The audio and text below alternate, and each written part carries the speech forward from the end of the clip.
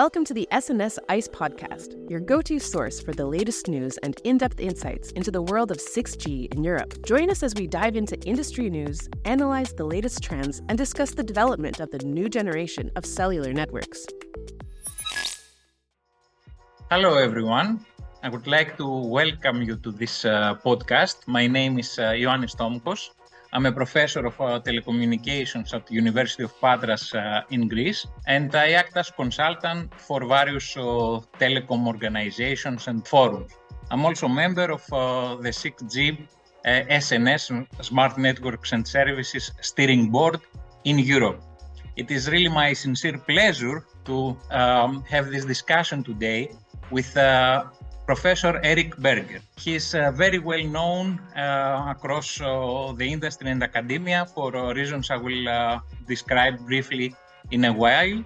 We got to meet each other in a couple of months ago and discussed about the possible collaboration in setting up some research project between Europe and USA. Eric is a highly distinguished individual with many achievements and roles. I really do not know from where to start. He has been research director these days at the Commonwealth Cyber Initiative Institute and research professor at Virginia Tech. In the past, he was advisor to the President of the United States and also to Assistant Director of the White House Office for Science and Technology Policy. All these are very impressive, but today he's with us because of his role as Chief Technical Officer of the NextG Alliance, an association that is trying to promote 6G network development in USA. Of course, he will talk to us more about what he does there and what is the role of this 6G alliance. So let's hear from you, Eric. And I guess we can start with an introduction to what is the structure, scope, and targets of this next G Alliance. Well, thank you, Ioannis, and thank you to the production team and everyone. And we'll talk a little bit later about it, but we've been having a lot of wonderful collaborative work between the NextG Alliance and 6G SNS. And basically, the purpose of the NextG Alliance really was to make 6G something for people. You might remember about 10 years ago when we were defining 5G, basically the definition was, well, it'll be 10 times faster, 10 times more bandwidth, 10 times more spectrum. And the policymakers were like, okay, that's interesting. Basically, why do I care? With 6G, we're starting, and the NextG Alliance has started with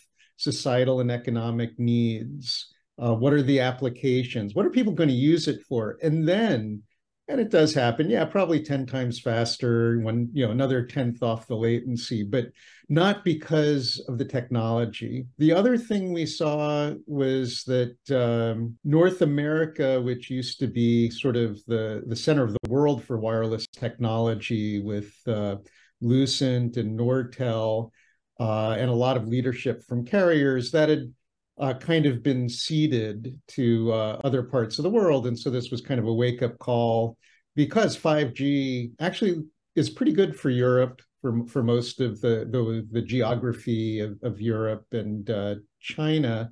But there were a lot of needs for North America that were kind of left out. So we don't want to miss out on that opportunity. And the other thing is, it's an initiative of ATIS, the Alliance for Telecommunications Industry Solutions. That's like the North American version of ETSI. So we absolutely, positively, in no way want to be creating the North American 6G standard. This is really just to have our priorities and requirements baked into 6G, but it's still the global 3GPP, one market standards that we're looking for. So certainly you have an eye on what is coming up with the 6G networks of the future, but I guess currently in the US, you are also investigating the evolution of 5G as 5G advanced on the road to 6G. So on this roadmap, what are proposed policies and regulations or initiatives you have come up with as Next G Alliance, and you are proposing those to government officials and the whole ecosystem in USA?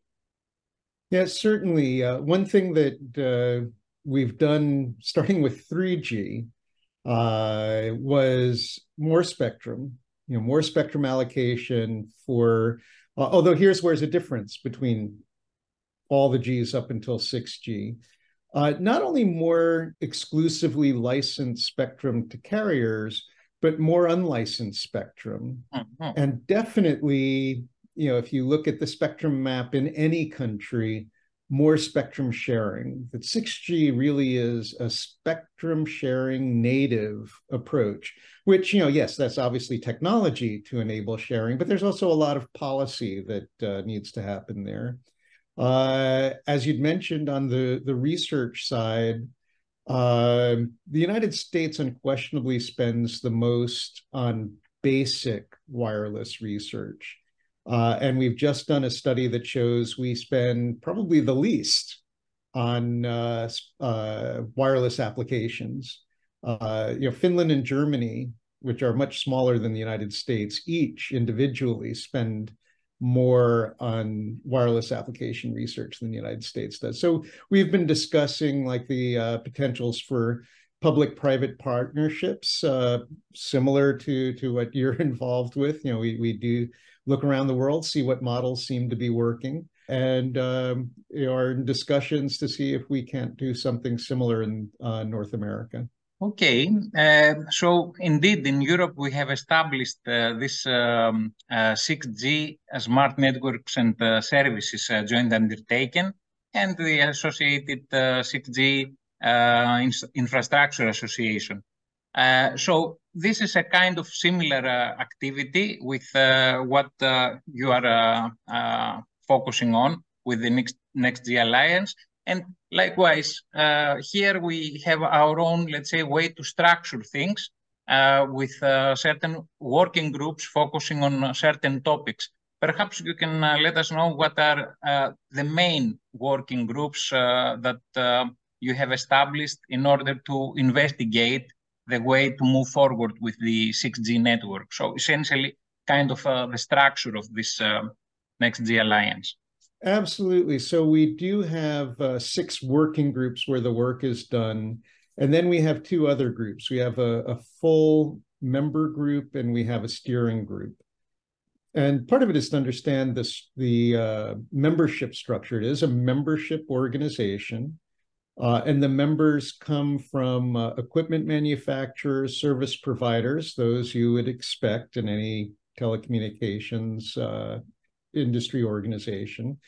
So you have industry, but you also have academia. We have a number of academic members, as well as a research council. So the research council is not a work group, but the research council helps set the direction and helps highlight, what broad areas of research are going on. And by the way, yes, I am the chair of that, but it's not all academics. Half of it's academics, half of it are from the industrial labs that you would recognize, like Nokia Bell Labs, Ericsson Research, and Qualcomm Research, and so on. I have to and say, then we you have quite a lot of experience in the private sector yourself, having worked for major software houses, system vendors, and even telecom operators. That's right. That's right. And that's part of how I ended up, I wouldn't say stuck in this job, but, having that direct experience as a chief technology officer of a number of network equipment and network software companies, as well as being a full professor at Virginia Tech and, prior Georgetown and the government part. And that also is reflected in the Next G Alliance, because we also have government members who are there, and they're the users, typically, like FirstNet in the United States. FirstNet is the organization that provides telecommunication services for first responders, police, fire, ambulance. A success and they have, story have wireless. Yeah. That many people across the world would like to, copy. That's right. That's right. And so the work groups, as I'd mentioned, we end with technology. So, we start with a societal and economic needs work group, which has a lot of people. In fact, that's more academic focused because we get the economists and the social psychologists and the sociologists, things like how do we enable elders to stay self-sufficient and in their own homes for longer. We have the Green G working group, so a full working group, because we realized if 6G looks like 5G in terms of energy consumption, then it would consume 7% of global energy, which clearly would not be sustainable. We can't have that. We have the applications work group. And this is actually where we have the power of the consortium model. We had one group saying, we want to be able to do 8K stereo drone racing, where there would be 8K stereo vision, 3D vision on a drone for racing. And I was kind of like, yeah, that's kind of interesting. It was the FirstNet people who said we really could use that for first response in hazardous situations where we need to get there quickly, move around quickly, but we can't send people. And so, new requirements were generated. That feeds a technology work group who is doing both how do we meet these key performance indicators that are required by the applications, and also bringing out new technologies, because there's a feedback loop there. Because maybe the applications people aren't aware of a brand new technology. And by brand new, this is often from the academics. And yes, it might be 5 years away, and the deployments of 6G are about 6 or 7 years away. So actually, the timing kind of works nicely. We have a spectrum work group, which is looking a lot at policy. And those feed what we call the 6G National Roadmap work group, which produces the broad roadmap reports. Now, it's not that we have one work product. All of these work groups spin up and publish white papers on what's possible, what the technology is, what the issues are, and then the roadmap puts it all together. Understood. I guess I don't know what do you think, but one of the most important of these working groups is the technology work group, where new technologies will emerge and will be utilized to support the application. So on that front, on the technology side, we know that both in Europe and also USA, there is some shortage of chips. Semiconductor industry is not so well advanced in order to produce all these basic chips that are required, let's say, to support the growth of this telecom sector. So are there any initiatives in USA to address this side of things? And what NextG Alliance is thinking about it? Yeah, certainly. Well, we have the Chips and Science Act, which is, spending close to $50 billion on semiconductor fabrication, technology, life cycle, of which only a few billion are earmarked towards wireless chip design. So, that's an initiative that obviously we strongly supported in conjunction with the semiconductor industry. We also have, as part of the Inflation Reduction Act, it was another tens of billions of dollars for wireless deployment, primarily Open RAN. So that's been a very important initiative in the United States to basically bring back competition in the wireless network equipment space. Right now, there are 5 major vendors, of which there are really 3 major vendors, of which there's really 1 major vendor. So, how can we level the playing field? And, we did talk about, well, do we just try to build up those incumbent vendors And the realization was, that would be spending on the order of $100 billion. And it wouldn't be clear that you would actually win at the end of the day. So rather than fight head to head, we're changing the sandbox. So the open And that run. we really see as an opportunity for, on the one hand, yes, it will impact two European manufacturers, but we see it as a great opportunity for other European manufacturers and Indian manufacturers and Japanese manufacturers that just saying, well, we've got one Far Eastern company, and at that point, we'd probably only have one European company. That really is not a healthy ecosystem.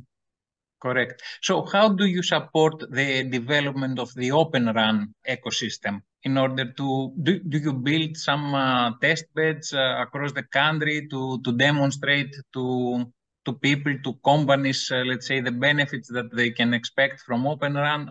What are your activities on that front? Certainly, to date, they've been, how should we say, individual. For example, the Commonwealth Cyber Initiative has what we call the XG Lab, because we got tired of calling it the 4G lab, the 5G lab, the 6G lab. And it is, as far as we know, the only end-to-end open source Open RAN implementation. Surprising. Open source all the way down to the SRS RAN, European company for the software-defined radios, all the way through the core. So it's not just open source radios, but the whole, literally end-to-end, the orchestration, AI catalogs are all open source. But that's just Commonwealth Cyber Initiatives. That's 42 universities and a couple of companies. Very shortly, the United States NTIA, National Telecommunications Information Agency, will be announcing winners of a grant program to basically change this concept of, there are all these little labs here and there. And yes, to some will be federated, some will just be very large, some will be expansion of new, of existing test beds. And we may see some new concepts, come out of that. Fantastic. That's a really nice federation of test beds, including Open RAN test beds, is something that we're also exploring in Europe, and I believe it's a way to move forward. So with these test beds, let's say, what are the type of applications that you showcase across different research projects that I'm sure are running currently on the topics of 6G? Can you mention some examples? Yeah, so example again in our lab at the Commonwealth Cyber Initiative, we've demonstrated again this first responder kind of application. The way things are done today is you give first responders some dedicated bandwidth, so they're always guaranteed. And if they need more, they kick off other users. And to date, it's pretty much been they get kicked off. And as we've seen with a number of disasters, communication for non-first responders is also important. So how to, instead of reducing their bandwidth to zero, reducing their bandwidth a little bit. So basically doing some dynamic network slicing. And for us, we showed using artificial intelligence, both for the detection and optimal allocation of bandwidth in an R app and an X app that's dealing with, who these people are and do they really need the priority and how to give it back, because that's the other thing that happens today is when you kick someone off, they're off. How do you know when to give them more bandwidth? We've got other labs that are showing a lot of autonomous vehicle work, which is also showcasing, again, another CCI lab has outdoor real FCC licenses, license to operate full power outdoor non-experimental. And that's being used for biological monitoring, like floodplains and agriculture and things of that nature.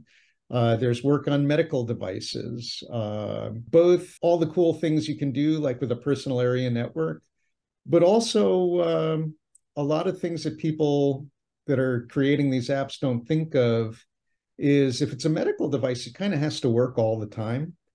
And so how do they deal with things like interference? And those are things that quite a lot of application developers don't think of.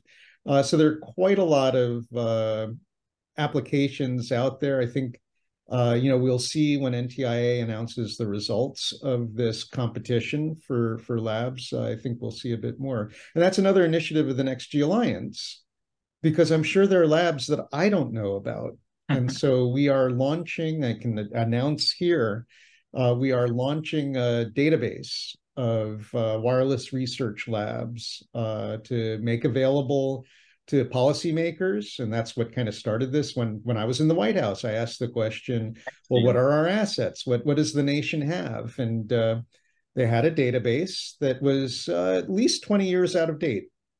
To be able to answer that question, good for industry if they're looking for a partner, good for researchers. We're always looking for partners. And so who's got that, special laboratory asset that would be really useful for some joint research? Correct.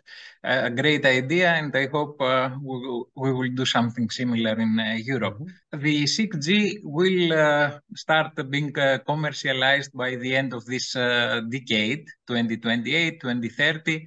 But as the other generations will have like a 10 years lifespan. If we try to be a bit more futuristic, what do you think 6G networks will achieve by the end of the 2030 decade? In Europe, we talk about Internet of Senses, going beyond Internet of Things. We talk, of course, about the metaverse. What are applications that you foresee will become a reality as 6G will evolve? Yeah, the real vision, because in terms of the applications, we have some great white papers out of the applications work group. But again, all of the fantastic applications that we in fact use for why to invest in 5G, why we should be investing in 6G, for the most part, were applications we had no idea, what they were. And so, as you said, you're looking at the 6G in Europe as the network of senses. We see it that reliable, high-speed networking is as ubiquitous as air. That, really application developers don't need to think about, oh, it's a wireless application. I need to have a small screen. I need to have low bandwidth. I need to have intermittent connectivity. That, what gets freed? What kinds of applications do we see with a ubiquitous, wireless, untethered network? And by the way, there's a lot of work there that, some people have been talking about, but we don't hear enough of it. That, this is why we talk about distributed computing, because how do we get all that data back to 3 data centers in a continent? That just can't happen. And so, this is giving rise to new models of computation, new business models, and, hopefully new and useful applications for people to help, people's needs. Hopefully. Let me go to another topic. Recently, we have heard announcements about collaborations that the Next G Alliance has set up with other major associations across the globe. India, for example, Japan, and even with Europe. We will talk last about that. What about these other collaborations? Can you say a few things? And also if there are some bilateral, let's say, collaborations between USA and individual countries, not with, let's say, Europe, European Commission as a whole. Absolutely. So yes, the Next G Alliance signed MOUs with Japan and South Korea, India, and our collaboration with Europe. And they vary in activity from joint education opportunities all the way through to the work we'll talk about with Europe, which is a much deeper connection. I can also talk about joint research. So the National Science Foundation has teamed with its counterparts in various countries, such as the UK, Ireland, Finland, I believe Germany. I know we just announced with India and Japan joint research opportunities where researchers from the United States would basically submit a joint proposal with researchers from Europe. And then, those all go into competition. And then basically the National Science Foundation and the local equivalent of the National Science Foundation will fund those projects to foster joint research. I know my colleagues have won some of with the Finland competition and the Ireland competition, and we're looking forward to working together. And of course, what that does is even when you don't win, you've forged that team. And quite often, maybe the reason it doesn't get funded is, that's not really researchy enough. It's more of something that industry might want directly. Oh wow, well let's go talk to industry. So it creates these ties that transcend just that one solicitation opportunity. Great. So let's go to the last topic of discussion for today. We know that the European Commission, through the Smart Networks and Services Joint Undertaking, funded one collaboration project between Europe and USA. The name of it is actually 6G Excel. We have worked together to try to set it up. And the goal is to foster, let's say, such collaboration on 6G in order to integrate AI into the 6G networks infrastructure and support, therefore, new types of services in a better way. What are your thoughts about this collaboration? Where do you see it going? No, absolutely. And I had talked about Chips and Science funding a lot of semiconductor. We have an AI initiative in the United States that's funding a lot of AI research. And in fact, one of the funding areas is AI and wireless. And that's one of the things we see about 6G. 5G was about AI in the network. How do we use AI to, do better spectrum allocation, more efficient energy use, more efficient service. Whereas, in 6G, obviously more of that, and creating a platform for offering AI to applications native from the network. And that's where initiatives like 6G Excel, I think, can excel. Yeah. So, Eric, I think we had an interesting discussion. We had a lot about what you do in USA, and we have started a collaboration now between USA and Europe. Hopefully, as we said, we will see nice outcomes. Before we close our discussion, I would like to ask you just your closing remarks, let's say, out of this discussion we had today. Some thoughts about the future, some suggestions, some wishes. Absolutely. Well, and from our work together on the latest initiative, joint R&D roadmap for wireless research and wireless and AI research between the US and the EU, I think it shows the power of these collaborations. And I think we're going to see more of that. I really hope we see more of that, because again, the goal is not the North American network or North American research or European network or European research. We really are working towards a global, open, interoperable network that we can trust. Yeah. Indeed. To achieve goals that are important for our society. I believe this is our target for all of us.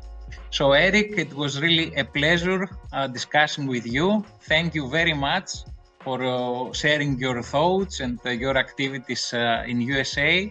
It was really fantastic to have you with us. Thank you so much, Yanis. It was a wonderful time and look forward to working with you further. This podcast is brought to you by SNS ICE, an EU-backed project focused on creating a collaborative environment for the development and deployment of 6G smart networks and services. The project has received funding from the European Union's Horizon Europe Research and Innovation Program under Grant Agreement number 101095841.